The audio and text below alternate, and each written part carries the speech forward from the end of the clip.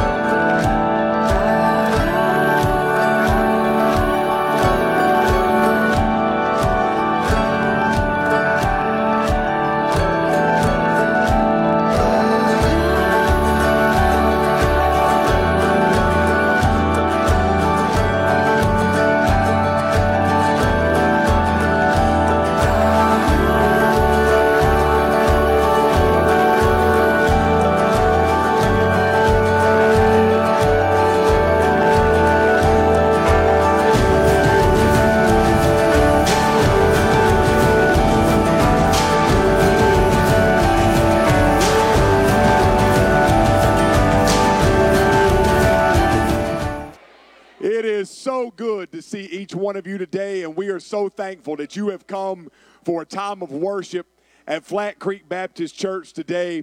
And any time that we see folks saved, not only do we want to get them baptized, but we like to baptize people at the very beginning of our service because we believe it sets the tone of the whole day, just an hour of celebration.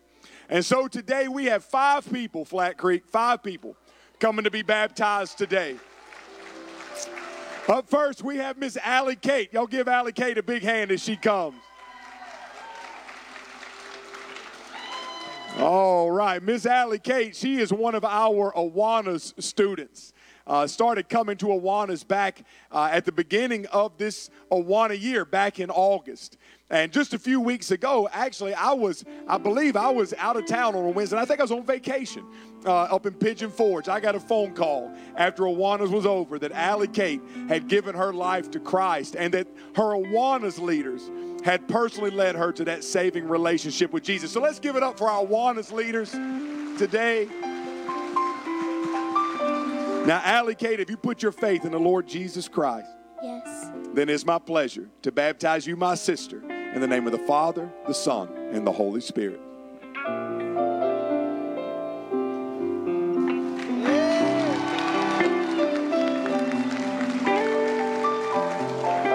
All right, up next we have Drew Millwood. Y'all give Drew a big hand today.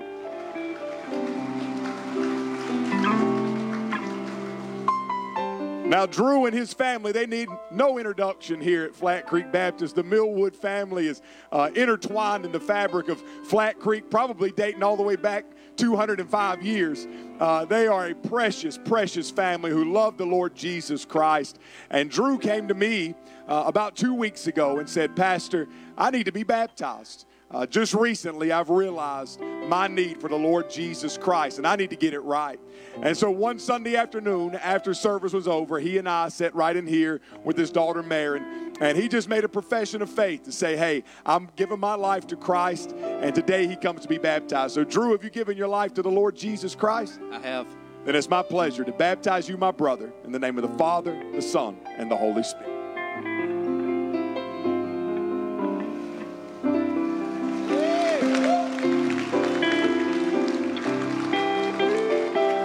And we're going to have Drew stand right here because we're going to introduce his daughter, Marin. Y'all give Marin a big hand today.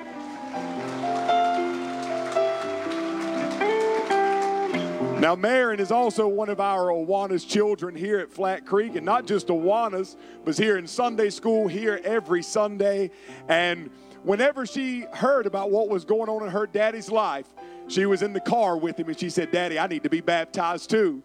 And so he was able, with his wife, Tiffany, to be able to share with them and talk to them about salvation. And Marin came to a saving relationship with Jesus. So, Marin, if you put your heart and life in the hands of the Lord Jesus Christ. Yes. Then it's my pleasure to baptize you, my sister, in the name of the Father, the Son, and the Holy Spirit.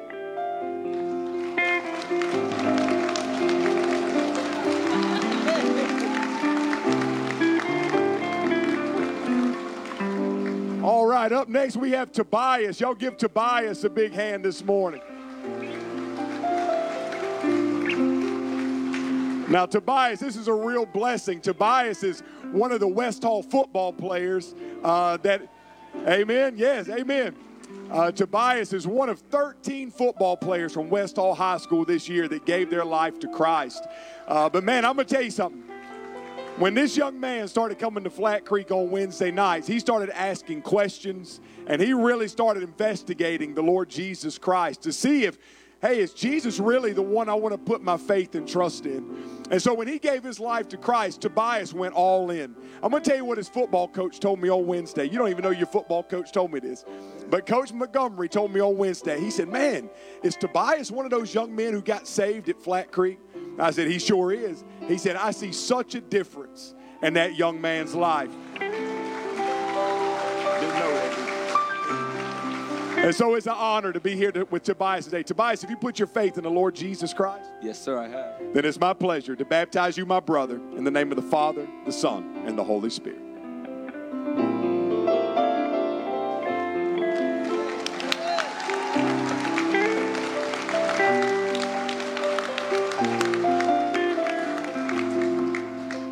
One more this morning. Y'all give it up for Jeb this morning. Jeb, you come on down. Now, this is a real special moment. Jeb was actually saved in our service last Sunday morning at the 11 o'clock service. Amen. And Jeb, this week, I had a conversation with him on the phone, and I said, listen, man, we can go ahead and get you baptized this Sunday. And this is what he said. He said, there's no need to wait. We're going to get it done on Sunday. I'm ready to get baptized. And what a great testimony he has. And I know in the coming months and years, you'll probably hear more from this young man and what the Lord Jesus has done in his life. So, Jeb, if you put your faith in the Lord Jesus Christ. Yes, I have. Then it's my pleasure to baptize you, my brother, in the name of the Father, the Son, and the Holy Spirit.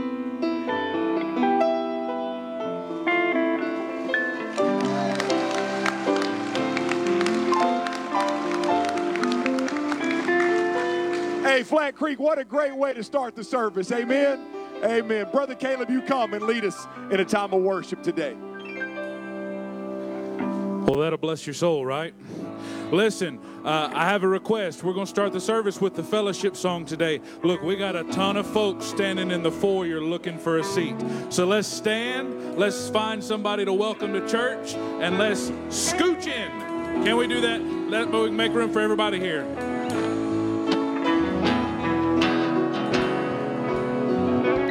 Bless the Lord, oh my soul, oh my soul, worship His holy name, sing like never before, oh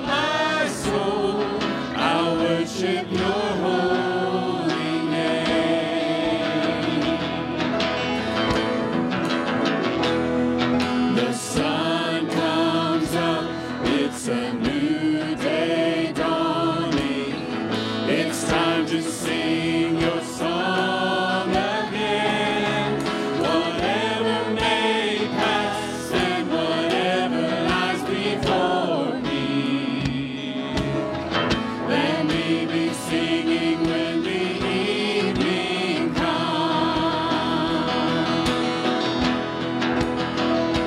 Bless the Lord, oh my soul, oh my soul. Worship His holy name. Sing like never before. Oh my soul, I worship Your holy name.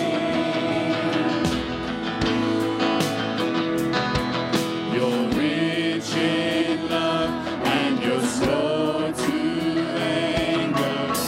Your name is great and Your heart is kind. For all Your goodness I will keep on singing. 10,000 reasons for my heart to cry. Bless the Lord, oh my soul, oh my soul. Worship His holy name. Sing like never before.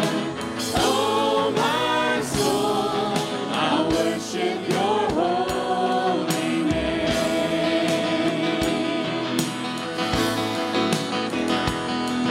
And on that day when my strength is failing, the end draws near and my time has come. Still my soul will sing Your praise unending. 10,000 years and then forevermore.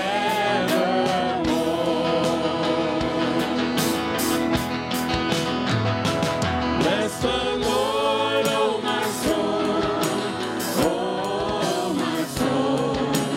Worship His holy name. Sing like never before.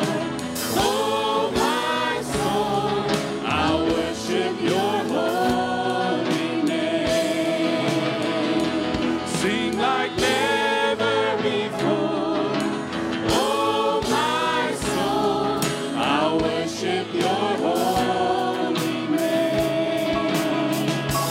Yes, I worship Your holy name. God, I worship Your holy name. Yes, amen. Let's give the Lord a big hand today. Praise Him. You may be seated at this time, and let's go to the Lord in prayer together. And as we pray this morning, we do want to pray just a prayer of thanksgiving. We are just a few days away from that holiday we all love so much, but it shouldn't just be for us as believers a one-time-a-year holiday. Let us enter into His gates with thanksgiving and into His courts with praise daily, as we celebrate the great salvation that has been given to us in the Lord Jesus Christ. Thank you, Lord, that Your word says in Romans chapter 5, verse 6 through 8, for rarely will someone die for a just person, though perhaps for a good person someone might even dare to die. But God proves His own love for us in that while we were yet sinners, Christ died for us. Thank you, Lord, for the great salvation which was purchased on Calvary's tree. Thank you, Lord, that for those of us who have been saved, at some point in our lives, You looked down and You saw us and You came after us and You saved us. You set us free from the sins that ensnared us. And today we are born again, new creations in Christ, just like those 5 individuals who just were baptized. What a joy that is. But Lord, as we gather today, I understand that there might be some in the room that all of this is a bit mysterious to them. They don't understand how a group of people can have so much joy in their hearts in the midst of tribulation. They don't understand how we can sing in the face of death. They don't understand how in a dark and gloomy day like that we're living in today, how we can have a smile on our face and praise in our hearts as we come into this place to gather together. But the truth is, Lord, we have found salvation in the Lord Jesus Christ. Just like Peter says in John 6 when Jesus asked that famous question, "You won't go away too, will you?" And Peter said, "Oh, you have the words of eternal life. Where will we go?" Lord, we can't go anywhere else. We come humbly to the throne of grace today, lay our lives before you. And I pray that if anyone in the room today doesn't know Jesus, that today would be the day of salvation. Father, we love you. We give you the glory, the praise and honor, and say these things in Jesus' name. Amen and amen. Hey, listen, while we are welcoming each other today, I want y'all to give a big hand to our online and radio listening audience this morning. And listen, I want to just say a real special word to our radio listening audience today. Mr. Mike Walford, who is a member of Flat Creek Baptist Church, owns the radio station that we broadcast on every Sunday, and that has been a ministry of Mike. Today represents a 25-year ministry on the radio for Mr. Mike Walford. No telling how many souls have been reached through his radio station, and we are so thankful to broadcast on the radio every Sunday morning from here at Flat Creek. Also, if you're in the room today and it's your very first time visiting with us, we are so grateful you're here. It is our honor to have you as our guest today. Inside the back of your pews, you're going to find an envelope holder with the Green Connections card. If you could please fill that out for us, and on your way out the double doors this morning, you're going to see a Connections tent over to your right. If you could turn that in for us, that's our way to connect with you during the week. Now, two quick announcements before we get back to our praise and worship time. Number one, if you have been selected to work on a committee in the 2023-2024 church year, please stay after this service for about 15 minutes in the fellowship hall for an all-committee meeting. This is just an opportunity for you to get to know those on the committee with you. So if you're serving on any committee, please stay for just about 15 or 20 minutes in the fellowship hall after this service. And one more thing, tonight at 6 p.m., we are having a night of worship. And we're going to be hearing from our own Bella Quintero. Bella, if you'll please stand at this time. Love Bella. Bella spent her summer as a missionary in Alaska, and she's about to embark on a one-year missionary journey that's going to take her to 5 different countries around the world. She's going to be sharing tonight what God is doing in and through her. That's going to be at 6 o'clock. We're going to have music, also food. And we know that'll get a Southern Baptist anytime. So come out tonight and join us for a night of worship at 6 o'clock. If you'll please stand to your feet as Brother Caleb and the choir and the band lead us in continued worship today. Sing this medley of songs, I just want to say real quick, happy Thanksgiving week. With that in mind, y'all lift these songs up as Kaylee leads us off in the first song. Here we go. I was rich, I remember who I was. I was lost, I was blind, I was running out of time. Sin separated, the breach was far too wide. But from the far side of the chasm, you held me in your sight. And you made a way across the great divide, left behind heaven's throne to build it here inside. And there at the cross, you paid the debt I owe, broke my chains, freed my soul, and for the first time I had hope. Thank you, Jesus, for the blood applied. Thank you, Jesus, it has washed me white. Thank you, Jesus, you have saved my life, brought me from the darkness into glorious light.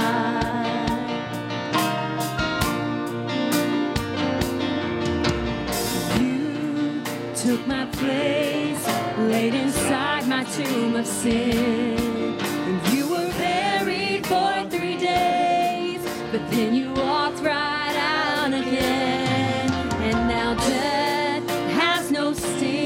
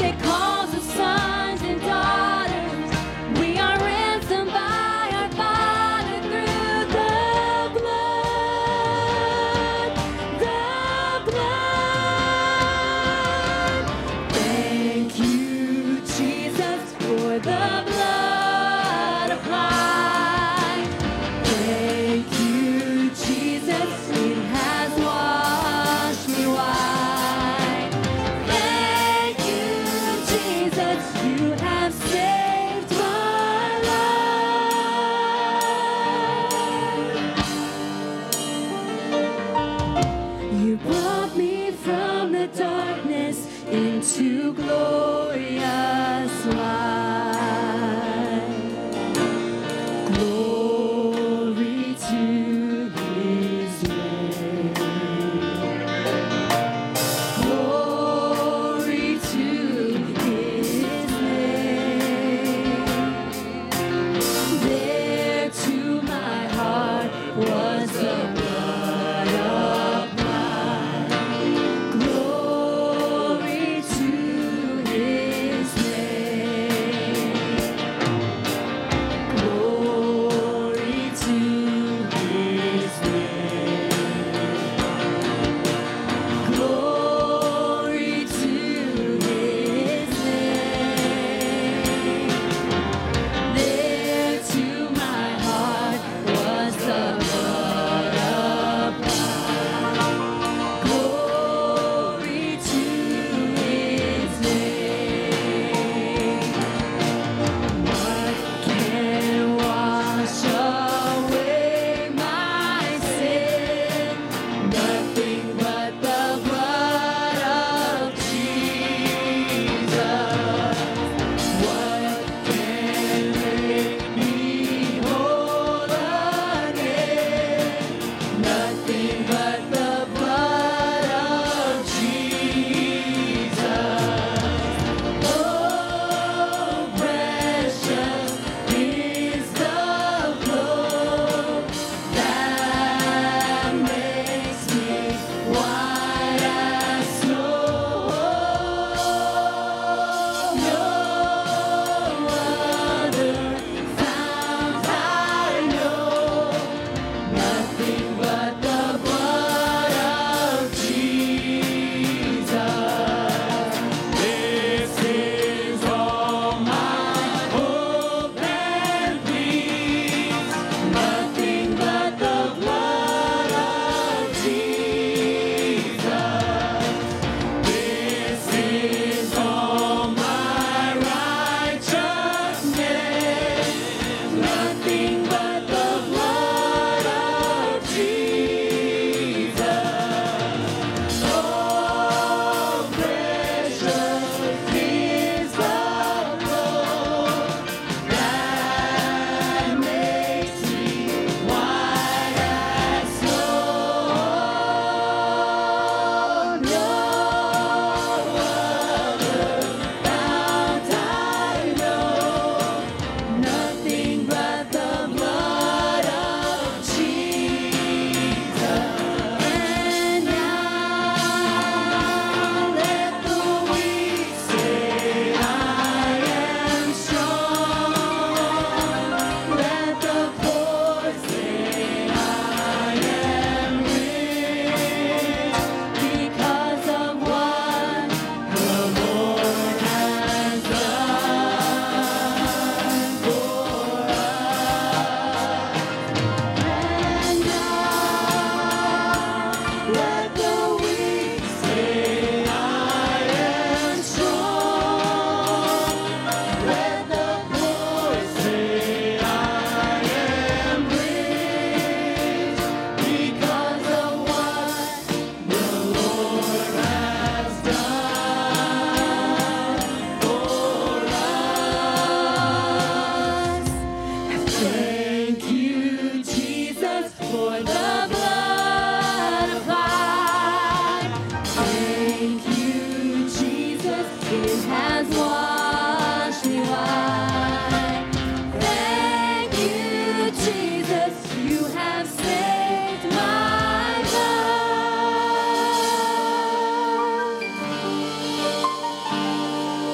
You brought me from the darkness into glorious light. Glory to his name. Thank you so much. Praise God. You may be seated.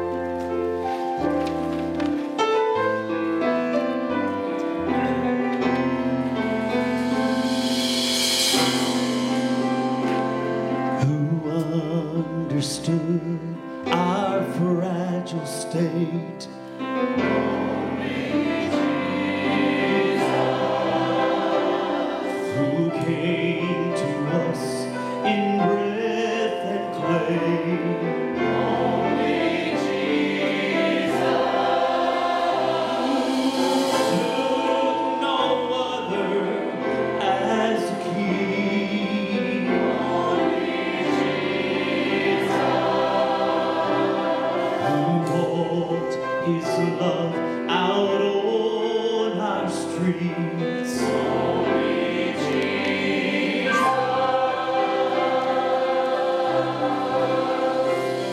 Who rides the wind and tames the sea?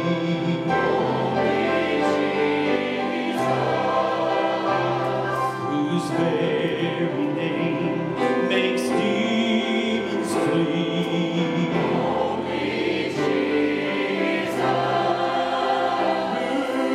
Who raised the lame to dance again? Jesus, who sees our shame, yet won't condemn. Only Jesus,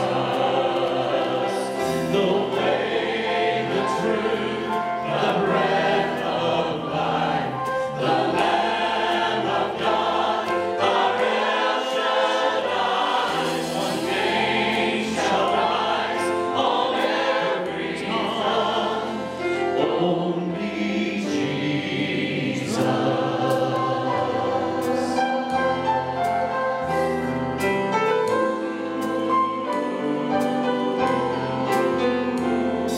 Who knew that death would be the cost?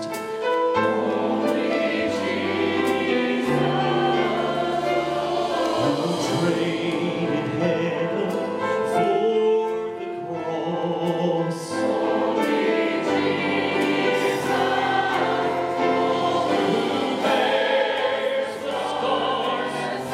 Set us free.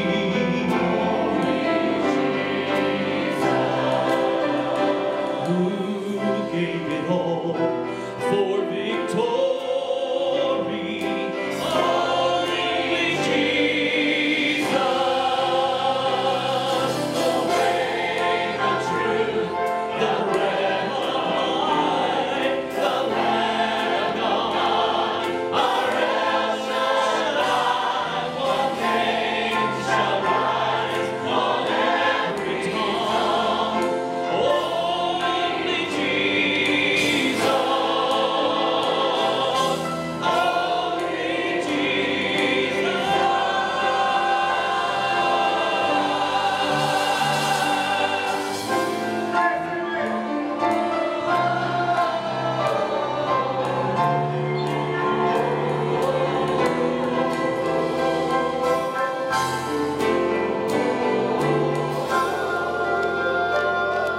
Who came awake inside the tomb? Only Jesus.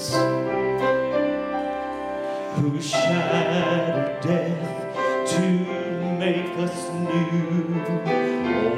Only Jesus.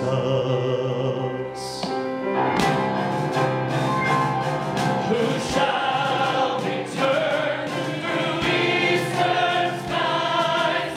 Only Jesus.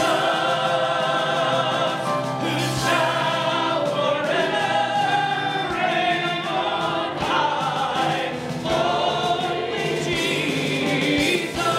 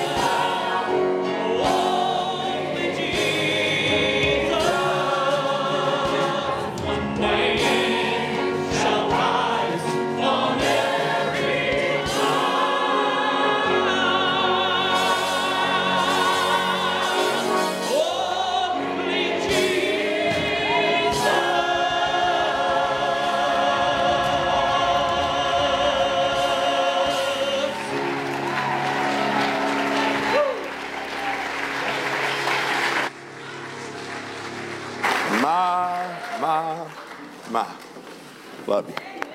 Awesome. Man. My. It was good at 8:30.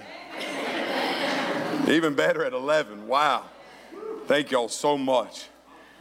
At this time, if you are in the building and you are kindergarten to 5th grade and are pre-registered to go to Children's Church, you can make your way to behind the piano where Miss Breeze will meet you there, our children's director.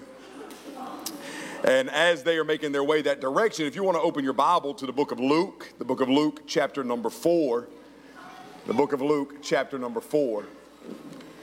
And a precious sight to see all those children. As we are coming to the text today, we are right here at the cusp of Thanksgiving.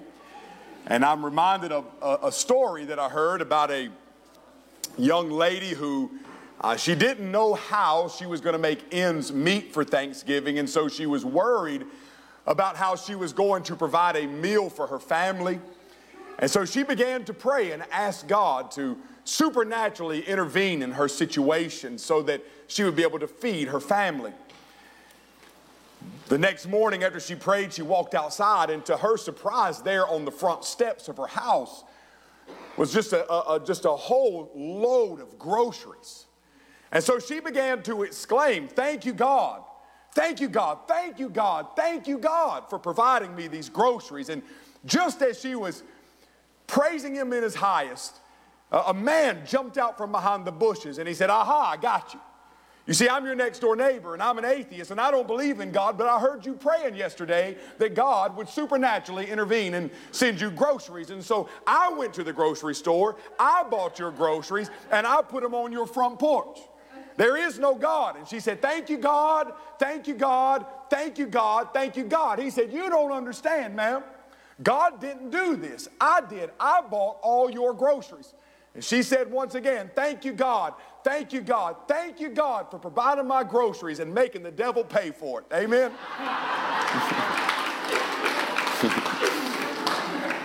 We're going to be in Luke chapter 4 today. We come to this text just a few months or a few weeks ago. As a matter of fact, I was at my house and I was doing what I do a lot of afternoons. I just turn on praise music and actually came across that song that our choir just sang about only Jesus. And as I heard that song, I immediately texted Caleb and said, "Man, have you heard this song?" And I said, "I really believe this has been pressed upon my heart this afternoon to be really the theme of our Christmas season. This idea of only Jesus." Now, I want to say from the very start today that I understand and know that you might be here today and have never put your faith in the Lord Jesus Christ. And before I even began to bring God's word today, I want to put before you an invitation to give your heart to Christ. In just a few moments, we're going to do something that may seem a bit foreign to you. We're going to come to the end of this service, and when we do, I'm going to give an invitation. And when I give that invitation to come to Jesus, if you are here and have never put your faith and trust in Him, I'm going to ask you to make a bold move. I'm going to ask you to step out of your pew and to walk this aisle and come and take my hand at the front of this sanctuary and say, "Pastor, for the very first time today, I want to give my life to the Lord Jesus Christ." Now, as we are coming to Luke chapter 4 today, I understand that even maybe at this moment, your heart might not be settled. And you might have various opinions about the Lord Jesus Christ. And I want you to know, if you have various opinions about the Lord Jesus Christ, that you will not be the first person to have a different opinion about Jesus than maybe what I have.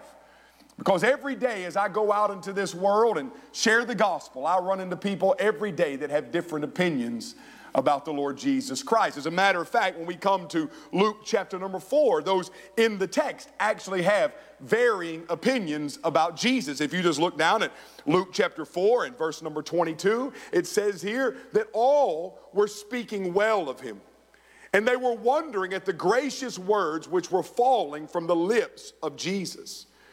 And they were saying, "Is this not Joseph's son?" They had varying opinions about Jesus. You might even remember over in Matthew chapter number 16, How in Matthew 16, the Lord Jesus Christ was passing through the region of Caesarea Philippi.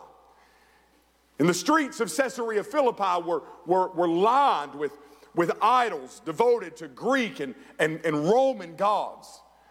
And in that context, in that city, Jesus asked that famous question, who do you say that the Son of Man is? And the disciples begin to answer that question, and they say, well, some say Jeremiah, some say that you are John the Baptist, some say that you are Isaiah. And then Jesus posed this question to them. He said, but you, who do you say that I am? And that's really, dear friends, the question of the hour. What say ye about the Lord Jesus Christ? You see, at the end of the day, it will not matter when you stand before God in judgment what Pastor Zach believed about Jesus. On that day, it won't matter what Caleb believed or what Miss Breeze believed or anybody else believed. What will matter is what you believe about the Lord Jesus Christ. Matthew 16, it highlights for us that there were various attitudes about the Lord Jesus Christ. And there's been these various ideas about Jesus which have been put before us since the day that Mary came out of her house claiming to be a pregnant virgin. Since that day, everyone has wanted to know, is Jesus a mere man or is he something more? As we come into this Christmas season, I want us to look at this series of messages, Only Jesus. And by the time we conclude this series on Christmas Eve, I hope and pray that you come to the conclusion in your heart that only Jesus can be the Messiah. I want to begin today with a message, this series with a message entitled, He is Here. Now listen to what the Bible says in Luke chapter 4, beginning in verse 14. It says, and Jesus returned to Galilee in the power of the Spirit. And news about him spread throughout all the surrounding district. And Jesus began to teach in their synagogues and was praised by all. And he came to Nazareth where he had been brought up. And as was his custom, he entered the synagogue on the Sabbath and he stood up to read. And the book of the prophet Isaiah was handed to him. And he opened the book and found the place where it was written, the Spirit of the Lord is upon me, because he anointed me to preach the gospel to the poor. He has sent me to proclaim release to the captives and recovery of sight to the blind, to set free those who are oppressed, to proclaim the favorable year of the Lord. He's reading from the prophet Isaiah, who prophesied 700 years before Jesus had this scene in Luke chapter number 4. And the Bible says, and he closed the book. And he gave it back to the attendant and he sat down. And the eyes of all who were in the synagogue were fixed on him. And Jesus said to them, today, this scripture has been fulfilled in your presence. Now I want you to consider what just took place in Luke chapter number 4. And in order for you to really understand the gravity of this moment, you really have to understand the spiritual climate of the day in which Jesus lived. And I want you to understand this morning that the spiritual climate of that day, 2,000 years ago, is not much different than the spiritual climate of our day. You see, when Jesus came to the earth 2,000 years ago, understand that for hundreds of years, the nation of Israel, the Jewish people, God's chosen race, had faced the severe consequences of falling away from God. They had been in bondage to the Assyrians. They had been in bondage to the Babylonians.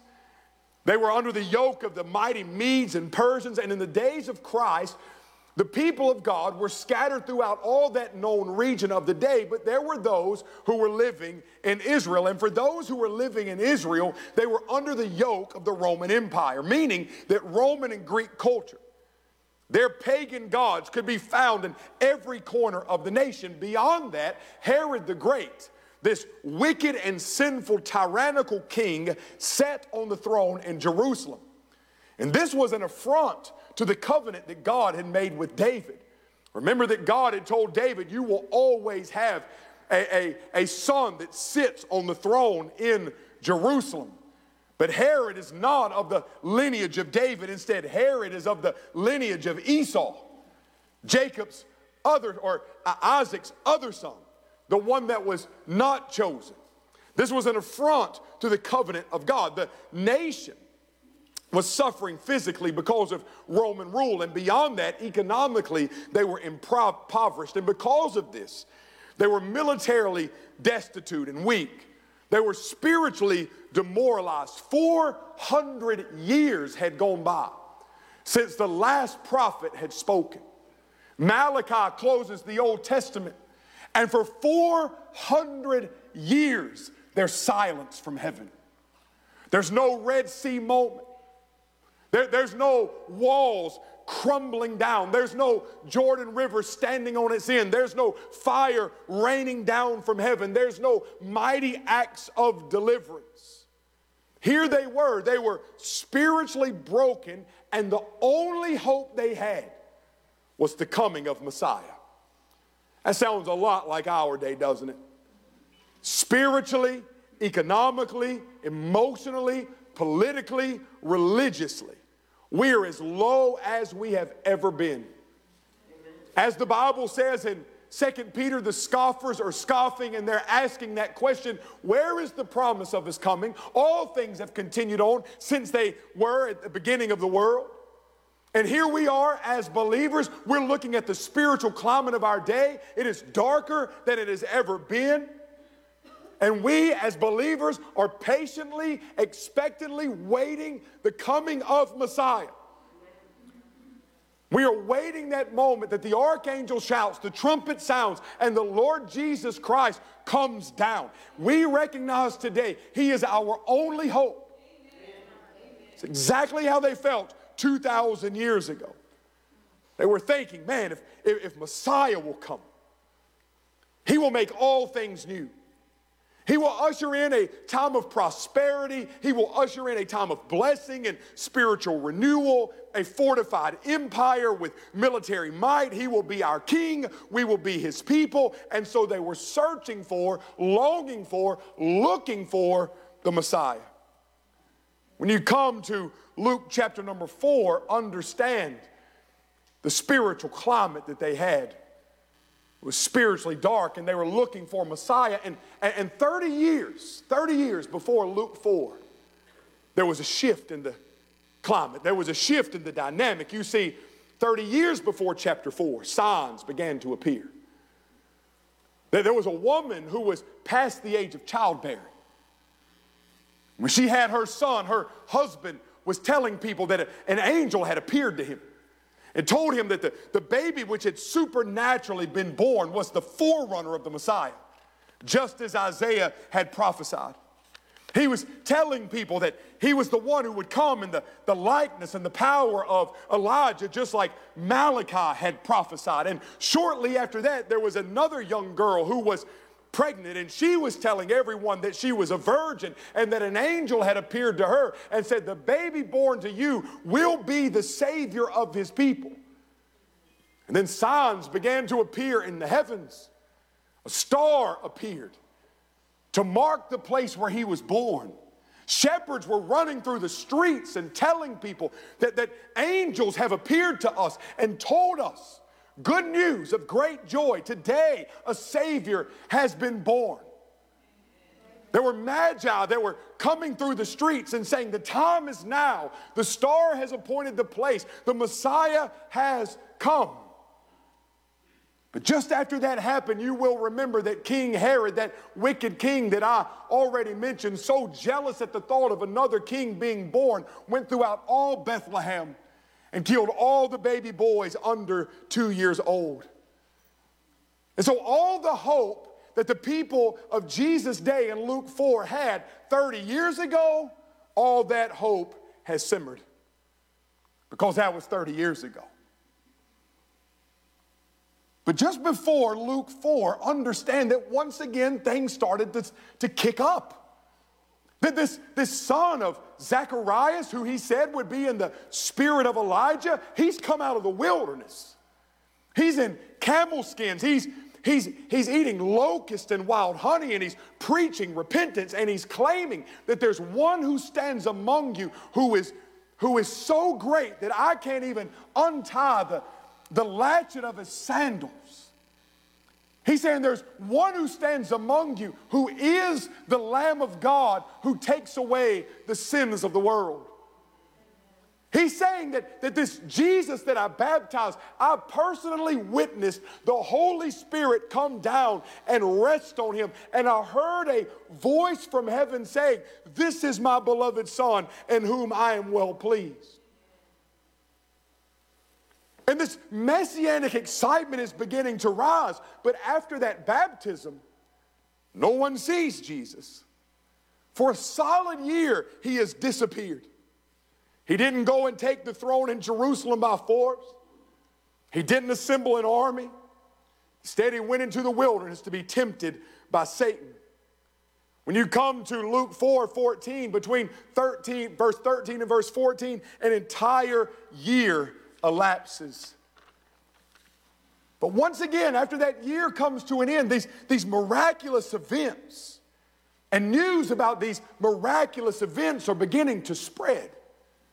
In fact, there are 3 miracles that have happened that really have you at attention. You see, there were 3 miracles that the Jews were looking for. And these 3 miracles would mark the Messiah. They would know Messiah has come when these miracles take place. The first miracle would be that the Messiah would be able to cleanse a leper. In Mark chapter 2, you know the story. As Jesus is passing through, a leper comes to him and falls on the ground in front of him and says, "If you are willing, you can make me clean." And Jesus does something that nobody else would ever think to do. He reaches out and physically touches the leper, and the leper is cleansed. And what does Jesus say to the leper? He says, "Don't tell anybody, but I want you to go back to the priest, and I want you to tell them." Why would Jesus tell this man, "Don't tell the public, but tell the priest"? Well, it's because the priests were looking for the Messiah.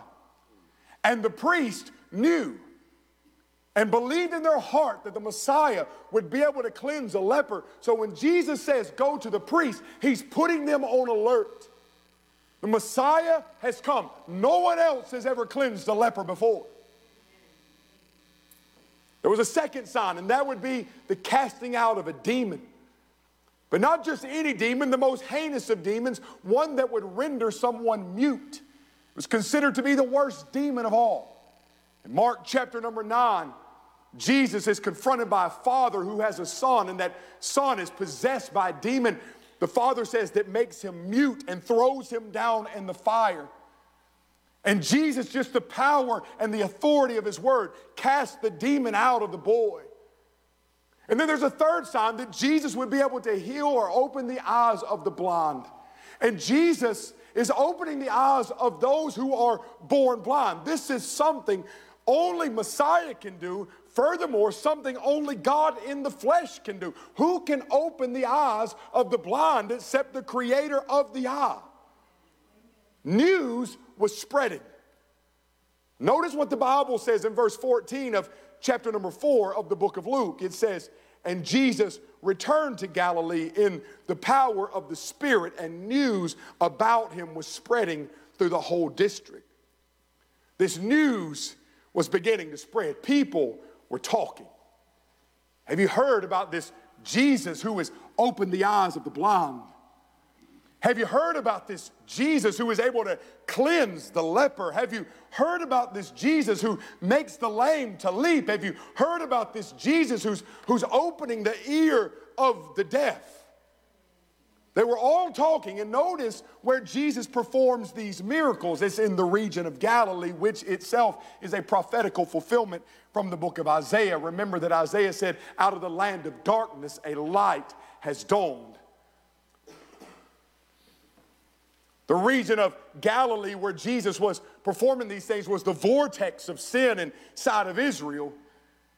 And yet this is where Jesus comes and begins to do these things and begins to preach. He begins to preach those who were spiritually maligned. And verse 15 tells us that he's beginning to have this popularity that's rising. It says that they are all praising him.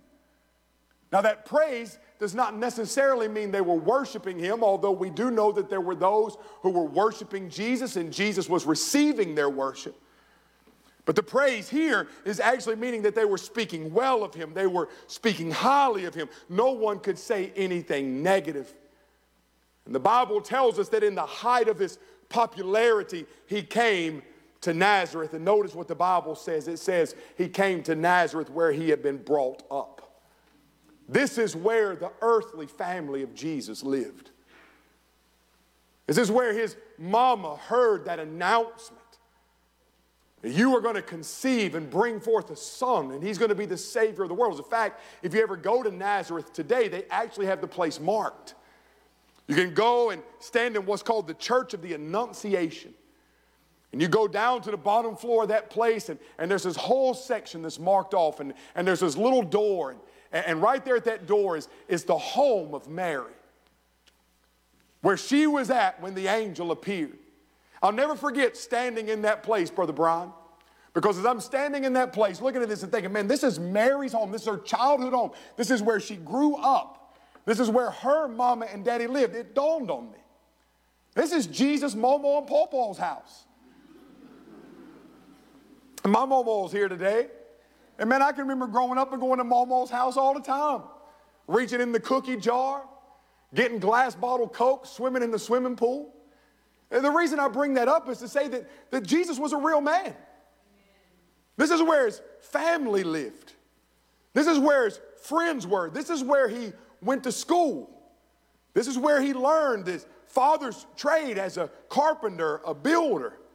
This is where he celebrated life achievements. This is also where he grieved. This was Jesus' home. It's also the place where he worshiped. What does the Bible say there in verse 16? He came to Nazareth where he had been brought up, and as was his custom, he entered the synagogue on the Sabbath. The Sabbath was the center of Jewish culture. All the Jews went to synagogue on Sabbath. So this is the place where Jesus made his way every Saturday. This is the place where as a child he would come and listen to the scriptures read. This is the place where he had rabbis pour into his life. This is the place where he would hear the word of God taught, and oh, how Jesus delighted in the word of God. But on this particular day, there's going to be an honor given to Jesus. An honor to stand and read the prophets. The Jewish synagogue, the services were broken up into parts. They would recite the Shema from Deuteronomy 6. They would oftentimes recite the Hallel from Psalm 118. They would go through other Old Testament scriptures. But then at the very end of the day, they would give the honor to one individual to read a prophet, a prophecy, and then to explain the prophecy. And on this day, Jesus is chosen. And the Bible says that the book of the prophet Isaiah, verse 17, was handed to him. And you can imagine, it's almost like this. I have this pulpit here. They give him a scroll, and Jesus takes the scroll and he opens it up. And he finds a specific place, Isaiah 61, verse 1 and 2. And Jesus begins to read, "The Spirit of the Lord is upon me, because he anointed me to preach the gospel to the poor. He has sent me to proclaim release to the captives and recovery of the sight to the blind, to set free those who are oppressed, to proclaim the favorable year of the Lord." In the text, as Jesus is reading, he is reading a prophecy that spoke forth about the coming messianic age. And I want you to notice what Jesus is saying here. He's putting emphasis on the word me as he reads. The Lord is upon me because he anointed me to preach the gospel to the poor. He has sent me to proclaim release to the captives. You notice as Jesus is reading that this prophecy that is before them is speaking of this day unlike any other day. And what Isaiah is prophesying is this, is look at the message, but more than that, understand that this is going to be the message of the messenger. This is going to be the message of the Messiah. And not just the message, but this is going to be the mission. These are going to be the things which he is able to accomplish. And Jesus says, the Spirit of the Lord is upon me, because he had anointed me to preach the gospel to the poor. When the Messiah would come, he would herald the good news to those who were poor in spirit. Remember what Jesus says in Matthew chapter 5, blessed are the poor in spirit. Are you poor spiritually this morning? The gospel is for you. Are you broken and undone? Are you in the muck and the miry clay of this world? Understand that Jesus proclaims the gospel to the poor. Not just that, the favorable year when those who were captive, Jesus said, would be released. Those who were enslaved spiritually will be set free. What have we been learning in Romans? That through the power of the cross, you who were slaves to sin can be set free, liberated. The recovery of sight to the blind, not just the blind physically, but the blind spiritually. What's worse, physical blindness or spiritual blindness? To be blind physically in this world, or to be cast into outer darkness for all eternity. The Messiah will open the eyes of those who are spiritually blind, the oppressed, those who have no hope. Is that you today? Man, you've gone all that you can go. You've done all you know to do, but you have no hope. The oppressed, those who are downtrodden and maligned, those who are beaten and bruised, no more. Not in the Messianic age. The Messiah will come and will usher in a day unlike any other day the world has ever seen. It's pointing forward to an age that's coming. The age when the Lord Jesus Christ finally and fully reigns in righteousness. And you'll notice here in the Bible what happens. Jesus deliberately picks this scripture. So it's not a mistake. The Bible says that when he reads it, that the eyes of everyone in the room are fixed upon him. Everything is silent. As Jesus rolls up the scroll and they begin to listen, to hear the explanation of the prophecy. What will Jesus say? What will he tell us about the coming Messianic age? Remember, they're all waiting on it. Spiritually, they're hanging in the balance, waiting on the Messiah to come. And now Jesus, this rapidly famous preacher, is there in front of them, read the prophecy. Okay, Jesus, tell us, when will this day dawn? And Jesus says in verse 21, today, this scripture is fulfilled in your presence. In one statement, Jesus turned the entire trajectory of human history on its head. For in one statement, Jesus said, the Messiah that you are looking for, the Messiah that you are longing for, the Messiah that you have desperately hoped for is standing in the room. The Messiah is here. He is standing before you, and I am he. Friends, today you might have come into this room searching for hope. You might have come into this room like so many in that day searching for peace. So many today, the Bible says in Revelation chapter number 3, spiritually you're pitiful, poor, blind, and naked. But behold, the Messiah stands at the door and knocks. You have searched the world over. You have searched high and low. You have searched far and wide for the Savior. Look no further. Jesus has come. Now there are three things, quickly, that you must understand about this statement of Jesus. Number one, Jesus believed that he was the fulfillment of Old Testament prophecy. Jesus believed that he was the fulfillment of Old Testament prophecy. Remember John 1, in the beginning was the Word, and the Word was with God, and the Word was God. He was with God in the beginning. John 1:14, the Word became flesh and took up residence among us, and we beheld his glory. John says the fulfillment of Scripture, the one that all prophecy points to, was walking amongst us. And you say, well, that's a disciple of Jesus. That's not what Jesus said about himself. John 5:39, Jesus said, you search the Scriptures because you think that you have eternal life in them. But the Scriptures testify about me. In John and in Luke, Jesus declares all prophecy, all Scripture points to him. You want eternal life as promised in Scripture? Jesus says eternal life is found in me. You see, there are those today that will say, well, Jesus never claimed messiahship. Jesus never claimed divinity.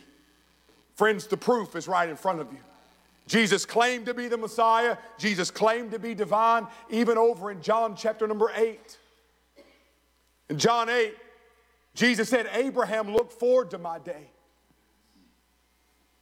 And they say, you're not 50 years old and you've seen Abraham? And Jesus says, before Abraham was, I am. And they knew exactly what he meant.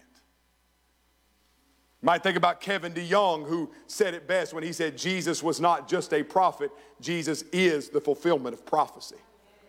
Number two, this statement of Jesus sets him apart from all other religious leaders who came before him or after him. Now understand, this is not the only controversial moment in Jesus' life, and this is not the only controversial statement he ever made. In John 3:16, he says that faith in him is necessary for salvation. In Mark chapter 2, he claimed to have the power to forgive sins, which caused an uproar. In Matthew 28, he said that all authority in heaven and on earth has been given to him. And here, he's saying that this fulfillment of this messianic age, this fulfillment of the Messiah coming, is fulfilled in me. He's making claims that no other religious leader has ever made before or after him. Consider Muhammad. Muhammad, the founder of Islam. Do you know when Muhammad walked into the cave and was given the Quran, do you know what he said when he got home? Now this is history. This is not just Pastor Zach. You can go look it up for yourself. When Muhammad got home, he went to his wife, Katya, and you know what he said to her? He said, I've been possessed by a demon. And it was only when she convinced him otherwise that he wrote the Quran and said it was given to him by an angel of light, which should always raise suspicions, considering that the Bible says the devil disguises himself as an angel of light. Buddha was once asked, are you the Messiah? Buddha said, no, I'm not. He said, are you a healer? And he said, no. They asked Buddha, are you a teacher? And he said, no, I'm not a teacher. And they said, then what are you? And Buddha said, I'm awake. He made no claim. But Jesus claims to be the fulfillment of prophecy. Jesus claims that eternal life is found in him. Number three, this statement of Jesus was him telling the audience that he is the Savior. From Genesis 3 onward, there's this promise of the seed of the woman that's going to come and crush the head of the serpent. The Messiah would be the Savior.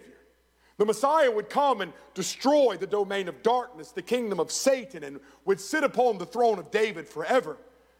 And Jesus truly believed that he was the Savior of the world. In fact, Isaiah 61 is all about salvation, the exact prophecy that Jesus read in Luke 4. Listen to the end of it. Verse 10 of Isaiah 61, I will rejoice greatly in the Lord. My soul will exult in my God, for he has clothed me with garments of salvation. He has wrapped me with a robe of righteousness. What Jesus is saying in Luke 4 is this: salvation is here. Salvation has come. He would later say in John 14, I am the way, the truth, and the life. No one comes to the Father except by me. But I want you to see this number four. Number four, I want you to see this. That the words of Jesus demand a response. And here we circle back to this idea of invitation that I said to you at the beginning. What does Jesus say? He says, today, right now. Right now, this has been fulfilled in your presence. Most blessed and favored of all men, women, and children were those in the synagogue of Nazareth that day. For they were looking at the Messiah. They were listening to him say, something different has come. Salvation is here. Spiritually oppressed, no more. Spiritually enslaved, no more. Spiritually blind, no more. Spiritually poor, no more. The Messiah is here. How blessed were the ears that heard. And blessed are you, for today you have heard of Jesus. Today you are hearing the gospel. What a great benefit you have of all peoples on earth, that today the divine hand of God has brought you to this location to hear the glorious gospel of his Son. Do not let this moment pass you by. Do not let the enemy drive you away from the testimony of Christ. What a terrifying thing it is that Jesus could pass you away and you can miss it. That Jesus could be in the room and you could reject him. That's the story of what happens in Luke. You see, what you expect is, this is Nazareth. These are the people that knew Jesus. So what you expect is for them to say, yes, we've been waiting on the day that you would announce yourself. We all know the testimony of your mom is true. We've heard all the things they've said about you. We've heard all the things they say you teach. And today, we're giving our life to you. But what's the Bible say in verse 22? They were speaking well of him. And they were wondering at the gracious words which were falling from his lips. And so in the room that day, they were beginning to talk. Man, nobody's ever taught like this before. What authority, what love, what passion. And everything's going in the right direction until you see in the text there's a semicolon. Somebody in the room said, wait a minute. This is Jesus. I went to high school with him. Man, I grew up in Sunday school with that guy. Somebody else said, hey, I know his dad. I grew up next to him. He was my neighbor. No way. Not him. He's not the Messiah. They were enamored by him. But they couldn't bring themselves to believe in him. Friends, there are many in this room this morning. You are enamored by Jesus. You're enamored by his wonderful works, but you don't believe in him. You say he's a great prophet, he's a great teacher, and nothing more. Can I remind you of the words of C.S. Lewis? I've read them to you many times, but I want to read them to you again because it fits.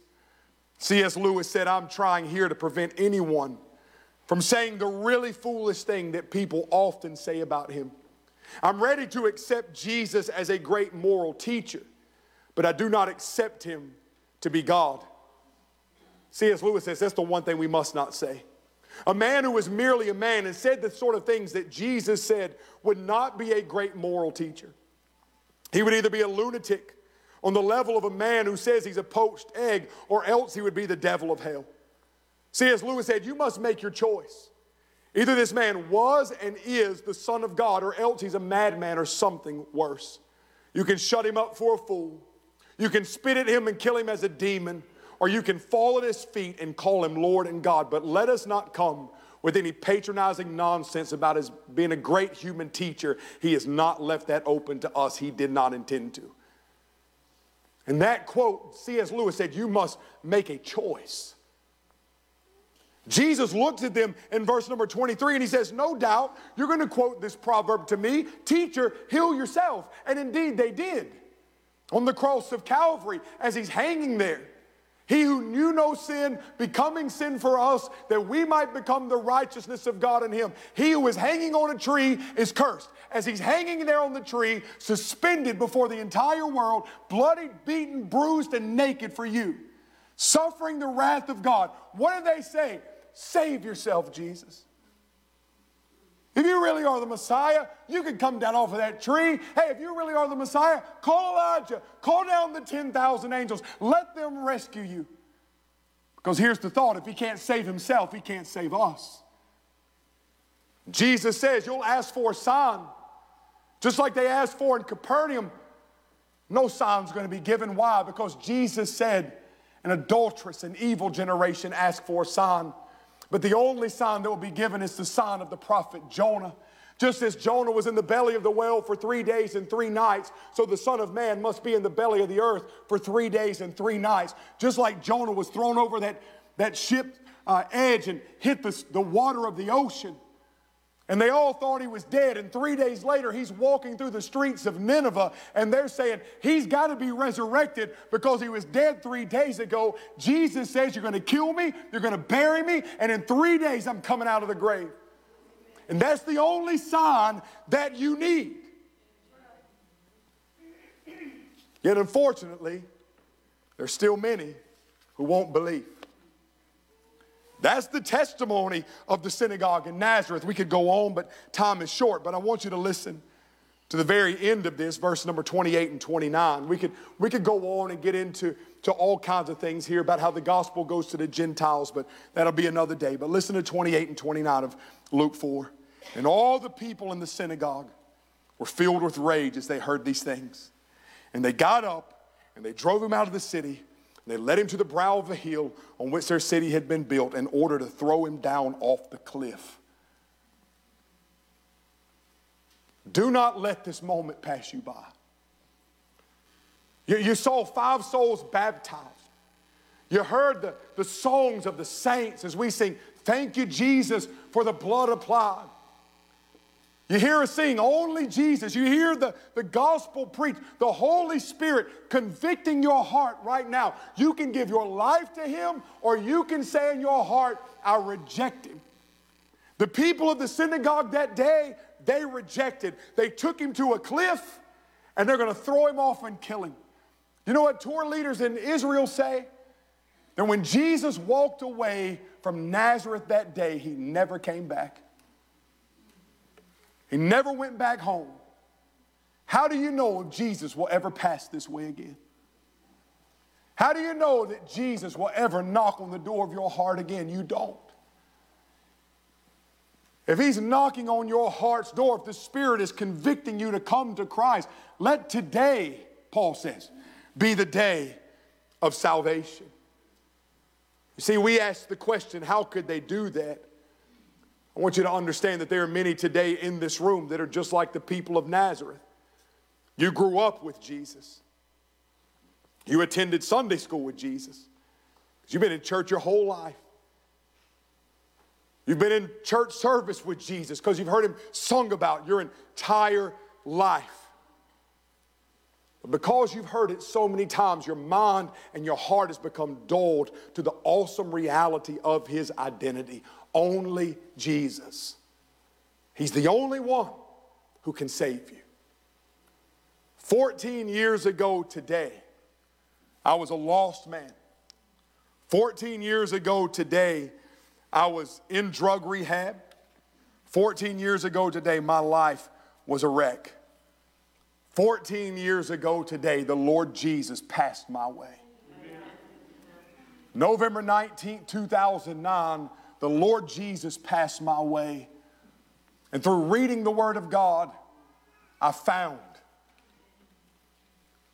that Jesus claimed to be the Messiah, that Jesus claimed to be the Savior, that Jesus claimed to be able to forgive me of my sin, as Romans 4 says, how blessed is the man whose lawless deeds have been forgiven, whose sins have been covered. And I realized that day, this Jesus, only Jesus, can save me and set me free. And November 19th, 2009, my life forever changed. Here we are 14 years later, and this same Jesus is being offered to you today. He's passing your way. Maybe you're here and have never given your life to the Lord Jesus Christ. We want to give you an invitation to come. You're looking around the room and you're saying, well, what if nobody else comes? It doesn't matter. At the end of the day, the only thing that matters is what you say about Jesus. And so Caleb's going to come, some of our praise team's going to come, and they're going to begin to sing a song of invitation. And heads bowed and eyes closed this morning as we come to this time of invitation. And as you enter into this time of prayer and invitation, I'm just wondering if there's anybody in the room today that would raise their hand and say, Pastor Zach, I've never been saved. But after hearing the declaration of the gospel, and after hearing about what the Lord Jesus said about himself, and realizing that Jesus is indeed the only way to salvation, today, for the very first time, I want to give my life to Christ. I want to make a bold confession of faith. Today's my day of salvation. I believe that Jesus died for me. I believe Jesus rose from the dead, and I want to make him the Lord of my life. If today you want to be saved for the very first time, would you raise your hand? Anybody at all in the room today would say today is the day of salvation. Anybody at all today would say today is my day. If you're online or on the radio and you want to give your life to Christ, there are people that you can contact right now through our online platform to let them know of your decision to follow Christ. Anybody at all? We trust today that all hearts are clear. Nothing else. Let this be a seed planted in your heart that you go from here today. You begin to ponder about this Jesus, and maybe in the days to come, you will say, you know what? I need to give my life to him. But as we have this invitation today, if there's anybody here that's never given your life to Christ, and you want today to be the day of salvation, you don't want him to pass you by, you feel the Holy Spirit convicting your heart, and just like I said at the beginning, I'm going to ask you to make a bold move right now as everyone is standing to their feet to sing this hymn of invitation. We're going to ask you to take a bold step of faith and come down this aisle and take me by the hand and say, Pastor, today is my day. Today's the day I give my life to Jesus. As you stand today and we sing near the cross, this is your invitation. You come as the Lord leads. Jesus, keep me near the cross. There's a precious fountain, free to all the healing stream. Won't you come today? This is your invitation. If the Lord's leading you to come, you come. In the cross, we might glory ever, till my ransomed soul shall find rest beyond the river. Let's give the Lord a big hand today. It has been such a blessing to be able to worship with you today. Maybe this is the first time you've ever been to Flat Creek. We pray that it's not our last time seeing you around these parts. We love you and appreciate you being here. Flat Creek is one big family. We just love each other, and we hope you felt those welcoming arms this morning.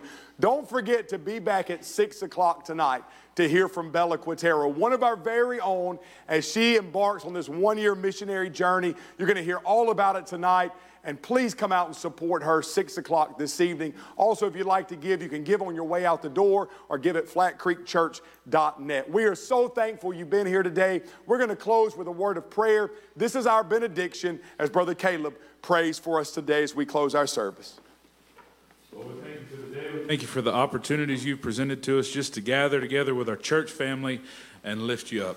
Lord, I pray that as we go our separate ways, that would be the testimony of every individual here, Lord, that they leave not talking about Pastor Zach, not talking about the music, not talking about anybody they met here except you, Lord. I pray we leave exalting you and worshiping you and praising your name together. Lord, I pray you would put a burden on souls as Pastor Zach was preaching. Lord, I believe there's some folks that do need to get some stuff settled with you. And so I pray you just put a burden on their heart. I pray they find him on their way to the parking lot and not be able to leave until they get it settled. Lord, we love you and we thank you for all you do for us. In Jesus' name, amen.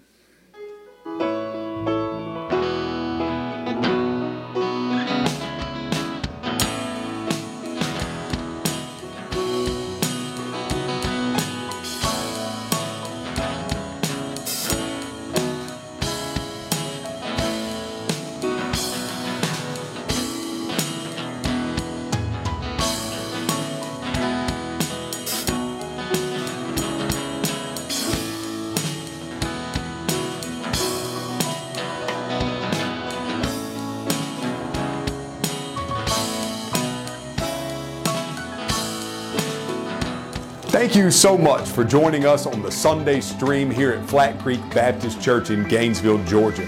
I am Pastor Zach Williams, and it is a great honor to have you join us through our online platform. It is our belief here at Flat Creek Baptist that you should be connected to a local congregation. And so if you are in the Gainesville, Georgia area, we want to encourage you to come out and be a part of what God is doing in our midst. There's nothing like being connected to a local body of believers.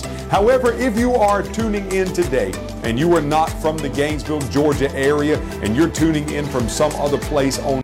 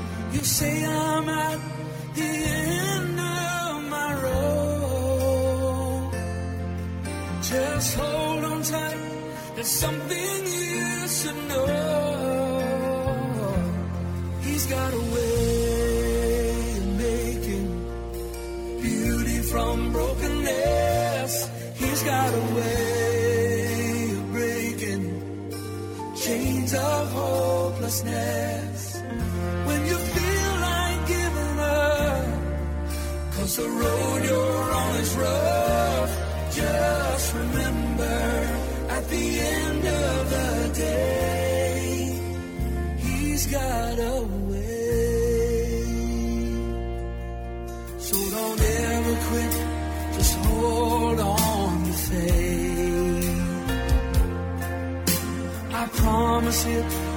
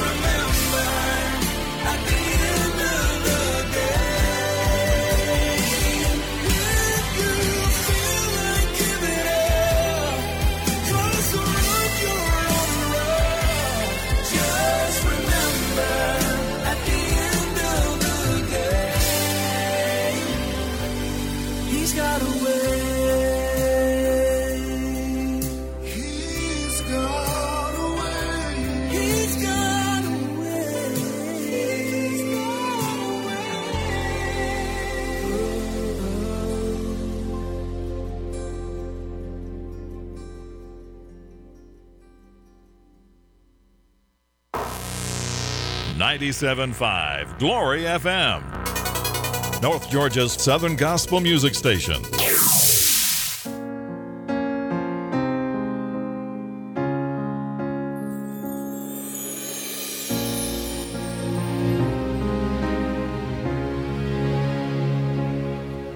I'm a mess today, 'cause yesterday I followed the desires of my foolish heart into the dark, feeling far away, need a couple days to work real hard, to hit the mark, to get myself back in good with you. What a waste, what a losing game, 'cause that's what the blood is for.